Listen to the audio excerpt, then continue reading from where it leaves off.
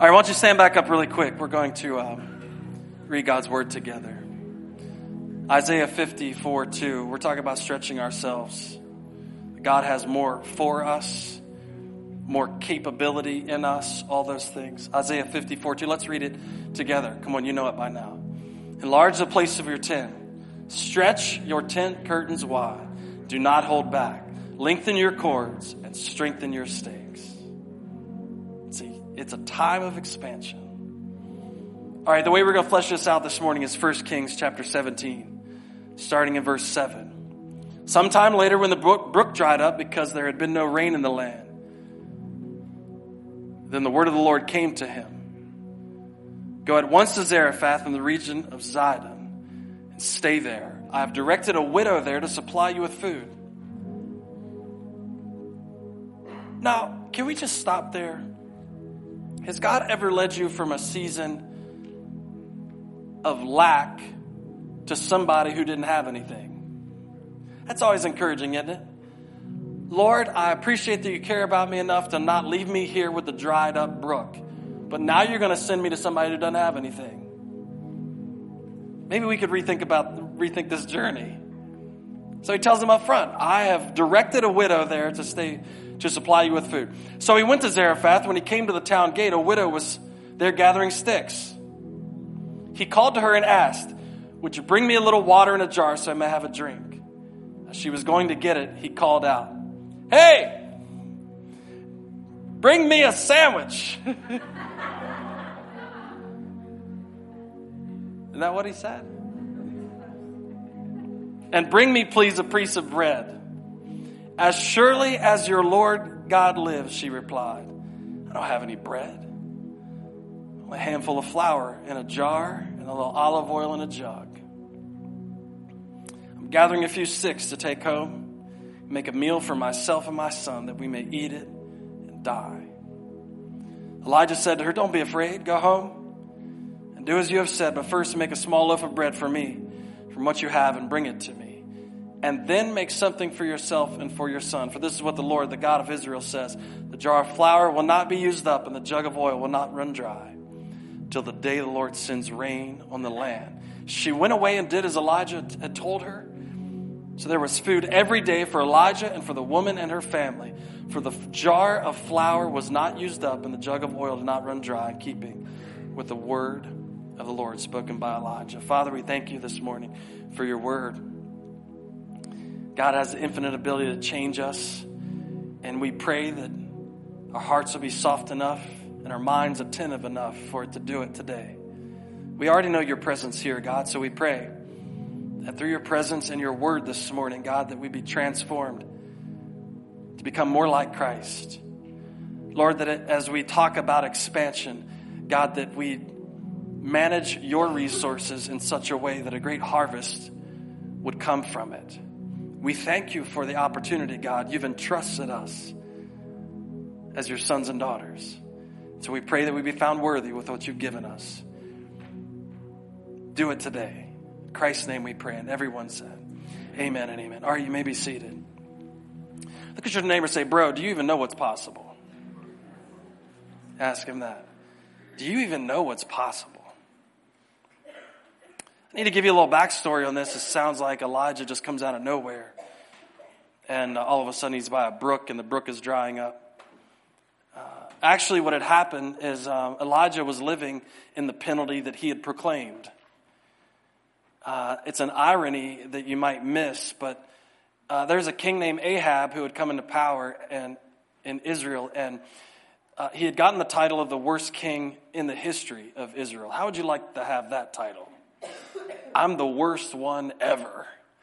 And so he has the title. He had married a woman from outside of Israel. And when the Bible says that, it's not talking about marrying your sister. It's talking about God's plan for them at the beginning was to stay inside the Israelite people. Because what happens inevitably all the time is when Israel would go outside of their people to marry, they would adopt the customs and traditions and worship of the people they married. It happened over and over and over. It got Solomon in a lot of trouble. So here is the same context, the same situation that Ahab had married Jezebel, and he had not only adopted her worship of Baal, he had started building shrines to it and altars. It's one thing to let it go on, it's another thing to endorse it. And so he had been the king of Israel, who Israel only has one God, and as the leader of Israel had now chose to build an altar to another God. And so the Bible says that he had provoked God more than any other king in history. And so now Elijah is pronouncing a judgment on him, and he goes to him and says, hey, listen, it's not going to rain unless I say so. Wouldn't you like to have that power? Just walk in and be like, hey, I didn't get good customer service here. It's not going to rain until I say. So, the irony of the whole situation is now Elijah's living in the judgment that he had pronounced. And I want to say this. I didn't say this in the first service, but you're going to get bonus material. I want to say this, that oftentimes the land we live in is experiencing judgment, and God's not calling us to leave it. He's calling us to impact it inside the judgment.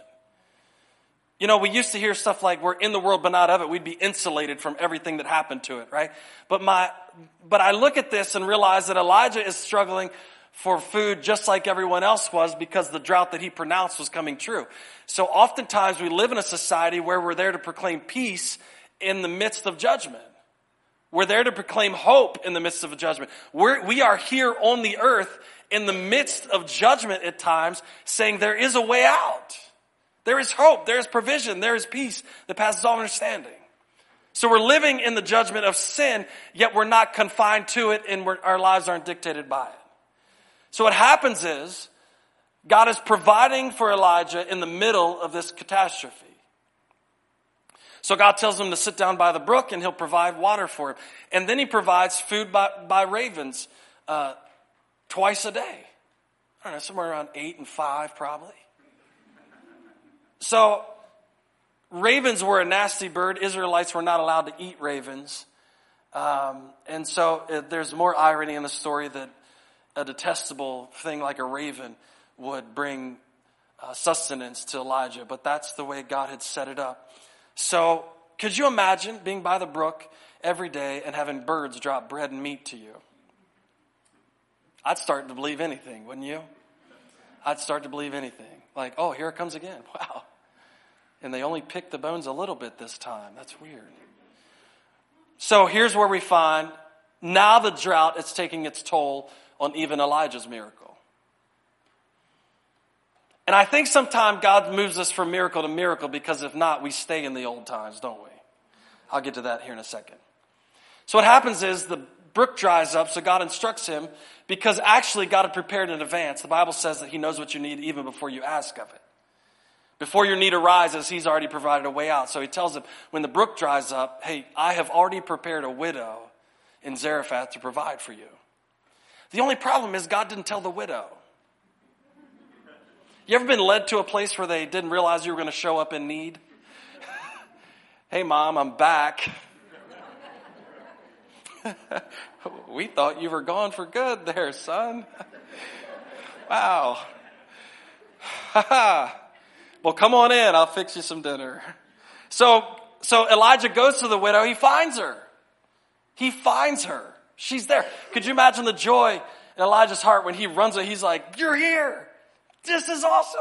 Why would I have doubted? I've been being fed by ravens. So he runs across her and he says, hey, can you give me a drink of water? Now the irony is so thick in this whole story, because he's asking for something that there's a shortage of. And she doesn't even blink about that. But the thing that she dictates is, or the thing that she thinks is more important than the water that she has a limited supply of, she balks on. So watch this. Elijah asked her for water, which there has been no rain.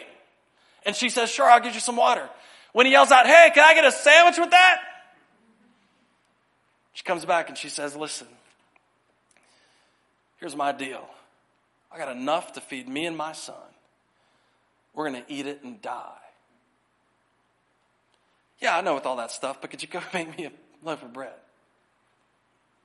So imagine Elijah's position, going to a woman who she doesn't believe she's got enough for herself. And now he's asking her to make him something. But you know what the amazing thing is? God always knows actually what you have. See, we think we know the potential of things. And I told you a couple of weeks ago, we always base the potential of something based on the history of something, right? And so the thing is, we always look back to dictate what's going to happen forward. And with God, that rarely is the case. He's the same yesterday, today, and forever. So that means he can always surprise us over and over and over. What he did in the past doesn't limit him to what he can do in the future. So if he healed 4 people in the past, he could heal 1,000 tomorrow. He is not limited by, well, you only did this in the past. I'm not sure you can do this in the future. So we are always limited by what we've accomplished before. And so we always limit what we can do in the future by what we've accomplished in the past. So God is never like that. So what she thinks is that I'm in need and I'm in lack. It's not going to get any better. I can't do this in the future. And Elijah says, no, God can. God can do anything. We translate that that gets translated into the New Testament, that actually we can do all things through Christ who strengthens us. And then we find out all through Scripture that what looks impossible with man is always possible with God. So I want you to understand something up front. Elijah did not go ask her to get more stuff. He didn't. He didn't say, hey, listen, I want you to go to your neighbors and get some more stuff, fix me something. He said, out of what you have, fix me a loaf of bread.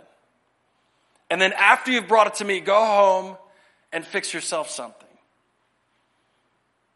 I want you to know this morning, God can use what you have right now. You don't need any more. Everybody's like, well, actually I do. You haven't seen my checkbook lately. If we can get to the place where we understand that God can use exactly what we have right now, that we actually don't need any more for him to do a miracle in our lives. Like he can do it with what we have. It's all through Scripture, actually. It's all through Scripture, God using what people have in the moment to do something amazing. He looks at Moses and he says, I want you to lead the children of Israel out of Egypt. Well, how do I do that? What do you have in your hand currently? I have a staff. All right, we'll use that. I don't need you to get anything else. As a matter of fact, God argued with him when he acted like he needed someone else. Well, I can't do this by myself. Yes, you can. You've got enough in you and with you right now to accomplish all that I've called you to do. You don't need anything else. When the disciples, when he's preaching up on the mountainside and there's 5,000 men alone that need to eat, the disciples come to him. We talked about this a couple weeks ago where they come to him and they say, all we have is 2 loaves of, I always say that, 2 loaves of fish and 5 pieces of bread. 2 loaves of bread and 5 fish. He doesn't say, go down to the store and get more. He says, what you brought to me is enough. What you're bringing to me currently is enough for me to do what I need to do with it. And so what we do in our society is we're constantly coming to God saying, I need more, and ignoring the fact that he can use what I have now. And that's totally different faith right there. God, I'm believing you. I have the faith to believe you for more. And he's like, I need you to have the faith to believe me for what you have now. So that's different. Because if he will always provide me before I need it, then I don't have to have faith to need it. What he's asking me to do is use what I have even though I need more. Oh, that's tricky. I pray for increase. He says, I'm giving you resource. You know, one of our core values is resourcefulness. And it's kind of the way I look at life. And I believe that God tries to teach us some stuff, and I am trying as hard as I can. We have a wonderful staff here at the church and a wonderful volunteers, and you should definitely get involved. But here's one of the things that is a core value to us. It's called resourcefulness. Because I believe God can stretch what we already have. And if you don't believe that, you'll just ask for more. You'll just ask for more and ask for more and ask for more. And the miracle is not in more, it's stretching what you have. And so what you find is churches, when they start to grow and they start to get more money, they just start buying things. Because we have more so we can get more. Instead of the miracle reoccurring over and over again of not necessarily getting more, but having what you have stretched. And so, it's, God, can you make my car last longer than it should? Nobody's ever prayed that. We pray, God, give me a new car. Because, after all, you're God, right? God, give me a new vehicle. I'm not saying there's anything wrong with vehicles.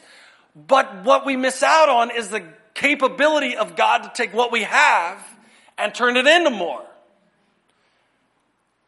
So he only asked her to bring what she had. He didn't say go get more, borrow things. He didn't say anything like that. He said, bring me what you have. Bring me what you have. Bring me what you have. Well, this is all we have. That's enough. That's enough. Just, why don't you make me a loaf of bread? All right. I can imagine her walking back to the house with her son. Can you imagine the audacity of this guy? He's got to be a prophet. I know what you think when you're sitting out there. Trust me. I've been in church all my life. Who's that preacher think he is telling me this? Can you imagine? He's never been in my circumstance. So what happens is they go back and they make the cake. They bring it back to him. Now I want to point out something else here really quick. That I want to make sure the work you are doing with what God has given you will produce something. Because we're all given something, but what we're doing with it may or may not produce anything. Now remember what the woman said. She told Elijah when he said, hey, can you make me a sandwich? She comes back to him and says, surely as the Lord lives, I've got a little flour in a jar and some oil in a jug. I'm going to gather up some sticks. I'm going to go back and make a fire. And we're going to fix our last meal. And then we are going to die. She was acting like her last meal was going to be poison. She had a defeatist attitude about it. But watch this. I'm thinking the whole time, why are you going to the trouble of fixing the last meal? What point is it? If you're going to die anyway, why eat? You're going to go through all this trouble to gather up the sticks, all this trouble to make the fire, all this trouble to cook your food. If you're going to die, just eat it raw. You can't get sick. Why worry about it? You're going to go through all this trouble, do all this work, and it's going to produce nothing. You know what some of the most frustrating times in my life are when I'm using the resources God's given me in the wrong way and they're producing nothing. Because look, God gives us a resource to do all that we're doing. But if I use it in a way that He can't put a return on it, then I can't get a return on it. If I use it in a way that won't, if my actual labor isn't labor that'll produce anything, then why do it? And so what Elijah says is, don't go off and do all that work for no reason. Why don't you go fix me something? Bring it back. Do something that will produce something. Do something with your life. Do something with your resources that will produce something later on. Do something that's going to mean something. Do something that's going to bring a harvest. Now let's get into sowing and reaping and all that stuff. And I know you're thinking, I've heard this before. But I think it's important that we get this right. The society we live in today, you don't have to sow or reap anything. You go in the store and you just reap. Right? So there's an endless supply of grade A beef. There's an endless supply of corn on the cob. You can get frozen corn on the cob. You get it whenever you want. You can get it whenever you want. You don't have to wait for a harvest season of corn. Because, you can get frozen Brussels sprouts. Why they create an endless supply of those, I have no idea. You can get them all year round. There is no harvesting and reaping. You just get them. Brussels sprouts. They're always there. No one's buying them. And they're just there all the time. No one. Walk by, meat. Everybody's gathered around looking for the deal. Brussels sprouts been cheap since they started. Nobody wants them. They're just there, frozen. Now watch this. Here's the danger. We eat the harvest. We eat the harvest, but we also eat the investment. We're eating the harvest and the seed. So watch, the way real farming used to work is you would have seed from a previous harvest, right? So you had seed from a previous harvest. You didn't go down to Boltz's hardware store and get seed. The seed came from the previous harvest. Now, I like tomatoes in certain circumstances. But the best tomatoes I've heard are heirloom tomatoes, right? Come on, if you're a foodie out there, give me an amen. The best tomatoes are heirloom tomatoes. And heirloom tomatoes mean they came from the seeds of the tomatoes before, right? It's all in the same line. It's like really good because they just keep making tomatoes out of the same tomatoes.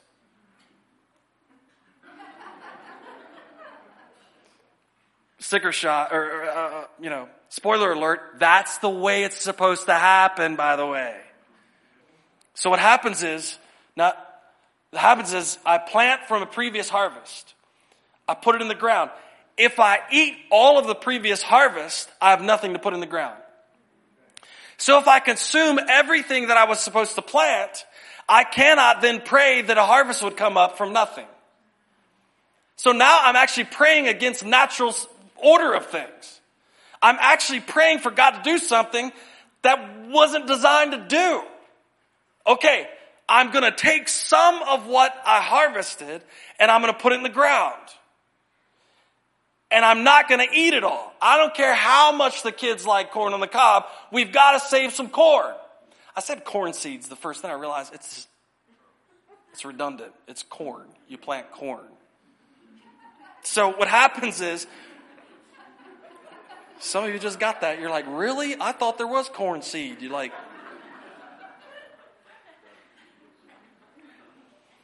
we got a long way to come, church. A long way to come. God's trying to bless you. We're going to get there. Watch this. If you consume things that were supposed to be planted, you will run out of stuff to consume. So watch what happens. Her initial instinct is to eat the seed. Elijah says, don't eat it yet. Don't eat it yet. Go do some work that'll produce something. Trust God in this moment. And so he says, don't do work that produces nothing. Don't just eat. Don't fix your last meal, eat it and give up. No. God has asked you to step out in faith and fix me a loaf of bread. He told me he planned for you to do this. So she has to turn around and take something that she was going to consume, and now she has to plant it in something she's not sure of. So that's called faith. So what happens is she goes back and plants it. Now let's go back to the farming analogy. So you put in the ground a seed, and then after you work at it, it pops up. And what happens is more comes up than what you put down. Oh, I love that, don't you? More comes up than what you put down. Now, I have to be wise about what comes up, because if I want more to come up next year, I have to plant more than I did last year. Oh man, you didn't tell me that. I planted the same amount, but I wanted more corn. So here's what happens. Let me give you a flashback into our lives. So almost 22 years ago now, 23 years ago now, marriage conference coming up. I'll get it right. I worked hard.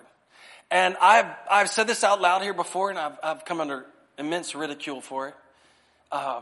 But when we first met each other, I didn't make a lot of money. I just didn't make any money, really. So that's how you know she really loved me. So I worked at the Martinsburg Mall as a mall law enforcement officer. I changed it. I didn't want to say cop, because that has, you'd think, sir, I had a uniform and a radio. And that's about it. And I went to the gym and I had 2 guns. Jeez. Okay, back to being serious. I made $6 an hour at that job. Now, I know that some of you are in here like, well, son, I remember when I made 25 cents a day. Okay, this is my story, and I appreciate yours. But I made $6 an hour. Inflation was terrible in the 90s. So I made $6 an hour, right?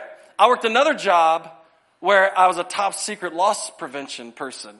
I couldn't even tell my wife what I did. You know, I was in Sears, like back on the cameras, chasing people. I made like $6.25 at that job. So I had to work 80 hours a week to make what a regular guy made, 40 hours a week, $12 an hour. It's a tough life. So if you add up the money I made that first year, it was probably $18,000. I mean, it wasn't anything. Back then, it wasn't even anything. So 10%, come on, you've heard about the tithe, right? You hear churches talk about that all the time. Man, we got a tithe. The tithe. And it is biblical. It's all through the Old Testament about giving your first fruits. And it is a biblical context. When you get in the New Testament, Jesus always expands everything that you think about. How many times I have to forgive somebody versus how many times I really expect you to forgive somebody. What giving looks like versus here's what laying your life down looks like. And so 10% for us back then, my wife was still in school. She was working at a restaurant, and we just didn't make any money. So let's say we made $20,000 a year. 10% of $20,000 is what? $2,000. That means we were living on $18,000. And I'm like, whoa. That is a huge deal, right? $2,000, Lord, this is my last cake. But we're going to trust you with it. We're going to trust you with it. We're going to trust you with it. God supplied every step of the way. The issue is we make more money now. It's like $26,000.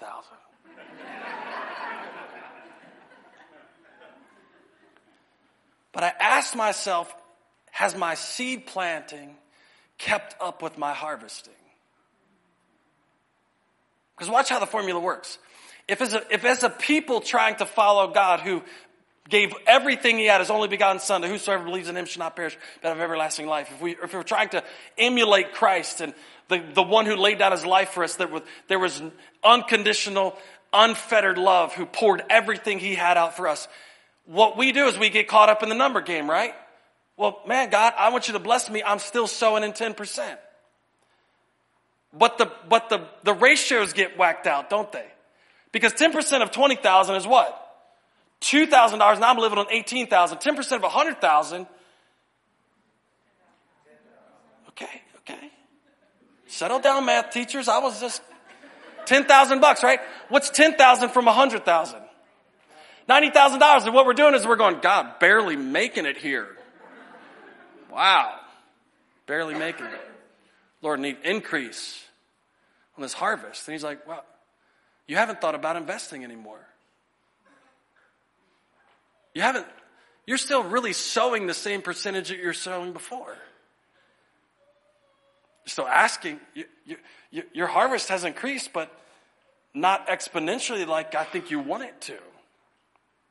So what happens with us is we get locked into a mindset when God is trying to show us what could actually really happen. So remember, I asked you at the beginning, look, do you even know?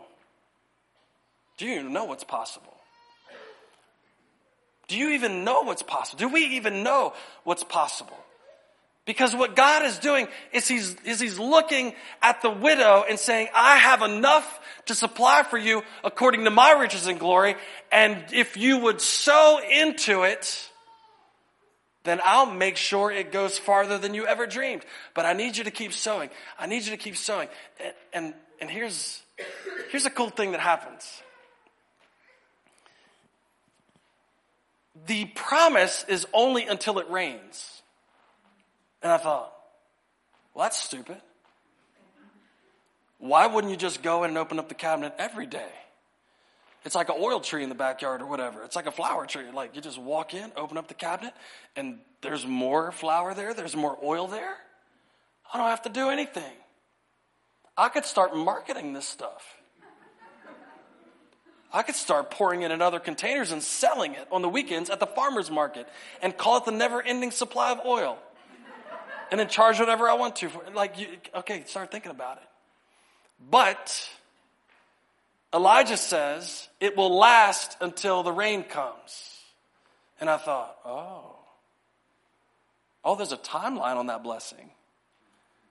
Oh, he doesn't want you to sit there, lady. He doesn't want you to sit there and just soak it up. He will provide for you in this season in a miraculous way. But next season, you're going to have to go back to planting.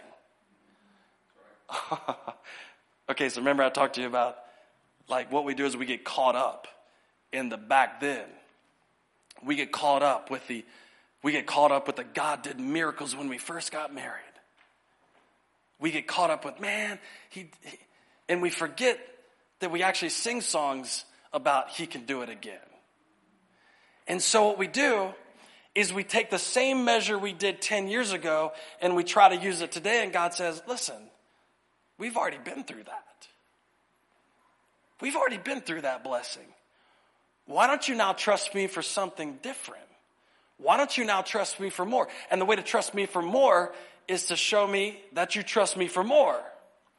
So while it was so difficult back then, I've been able to budget it in now. Oh, don't you love budgets? Don't you love budgets? Budgets are your arch nemesis until it comes to generosity. Think about it. Budgets are the things we hate doing. We hate doing. We hate budgets. Like, I don't want my wife telling me what I can spend. I earn that money, right? I don't want my husband telling me. So we got to sit down together. We got to argue a little bit. We got to come to a budget. It's just time consuming and evil, and it's all these bad things. And then when it comes to generosity, we go, man, the budget, man. God told me to use a budget. God told me to use a budget through Dave Ramsey. Told me to use that Dave Ramsey budget. That's what he said. I budgeted 10 1/8%. I'm over the top. Planting more than I did last year, Tim.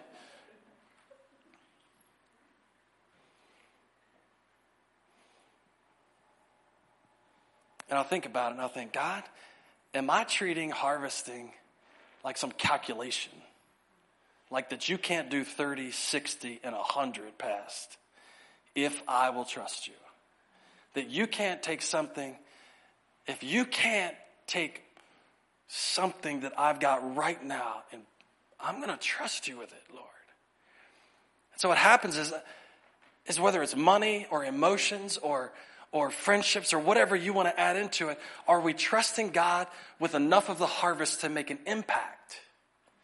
Are we saying, Lord, you have given me an abundance, and so now I'm taking out of that abundance, and now I'm going to replant because I want this cycle. I'm not just going to live over here and this what you gave me over here, because it's going to start raining one day and you're going to expect me to actually go back to work. You're going to actually expect me to go back and harvest. You're actually going to expect me not to live in that thing. And you see the cycle happen. Elijah, I'll provide for you by the brook, but there's a time for you where that miracle is going to end and I need you to trust me for another miracle. So, lady, I'm going to provide for you until the rain starts, but then it's time to trust me for another miracle. And my fear is, in our lives, is that we're trusting him for still in a miracle from 20 years ago.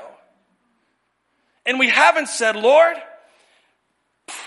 I'm getting another miracle today. I harvested last year, and out of last year's harvest, it was nice. I'm telling you, it was nice. And so I'm looking for another miracle. Here it is. I didn't eat it all. I didn't consume it all. I didn't even go according to the budget. I blew the budget out of the water. My people think I'm crazy. Could you imagine the woman walking back to fix the bread? What are you doing? I'm fixing the prophet a loaf of bread. You ain't got no food. I know. I'm trusting God. Trusting God. This is the way the cycle works. This is the way the cycle works. We plant and we harvest. We plant and we harvest. We plant and we harvest. And if we want to harvest more, we end up having to plant more. And I thought, especially this week, with the passing of Billy Graham, I started asking myself the question, am I planting enough to make a difference? Now let's back up a little bit here. I'm planting enough to be comfortable.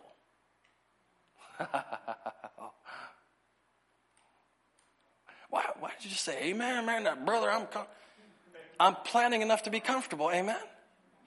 Come on, the majority of us are planting enough to be comfortable. We're not waiting on the prophet to come in to figure out how we're going to eat.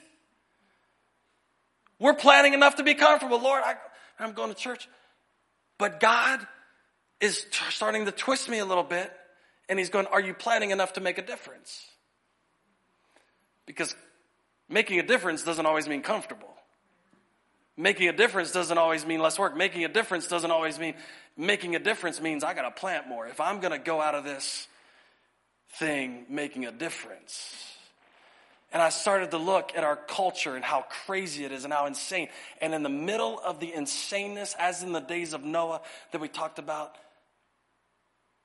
Billy Graham's being elevated.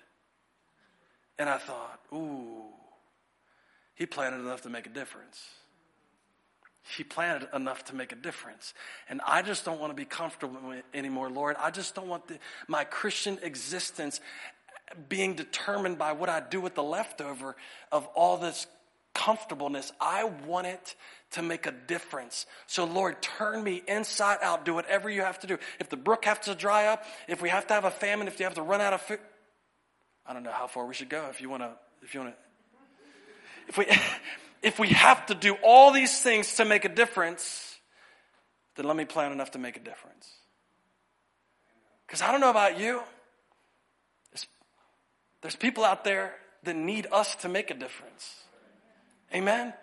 There's a city and a town and a community around you that needs you to make a difference. And we're going to wake up one day and wish we were harvesting on something we had planted last year.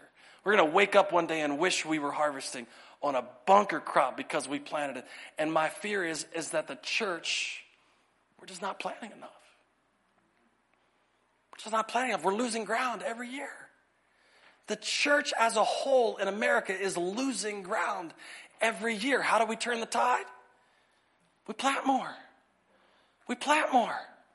Now, before you walk out of the building going, he just wants more of my money, how much have you invested in the relationships in your neighbors? If money makes you uncomfortable, then so be it. When's the last time you walked over and said, I need to plant more in the guy across the street? I need to plant more in the guy that plays the music too loud behind me. Because maybe God will give me a harvest of quiet. I don't know. But I need to plant more. I need to plant more in these people because we cannot consistently lose ground as a church in a country and then expect everything to still change. We have to plant for the harvest that we want. And if we want a revival, then we got to plant more than we did last year. If we want our society to turn towards God, what we planted last year didn't definitely get it. So we turn around and we go, this is all we have. Do something with what we have, Lord, it's yours. And what does God do? He walks in on the scene. He says, that's enough.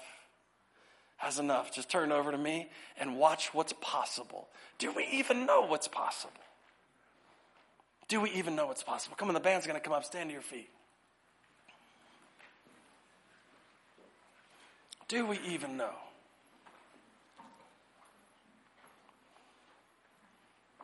Philippians 4:19, and my God will meet all of your needs according to the riches of his glory in Christ Jesus. Father, I'm praying for a spirit of resourcefulness to fall on this church, on your people. God, that you'd put us in a miracle of what we have going further so that what we are doing can be more impactful. I pray, God, that the work we put our hands to, Lord, that the return will be great. I pray, Lord, that we plant enough to make a difference into our relationships, into our marriages, into our kids, into our community, into our church. I pray that we wouldn't segment areas of our life, but we'd take our lives as a whole and we'd invest them in a way that would make a difference, God. I pray that because this church learned how to plant and harvest, it would change a community. I pray that it would change a town, a city. I pray that as far and wide as you would let us plant, God, that the harvest would come. Lord, we have the seed. We will plant it. and we will depend on you for the increase. Teach us this today, God. Transform our lives today. Burden us today with the necessity of this. And we thank you for it. We thank you for it. Come on, church, could you give...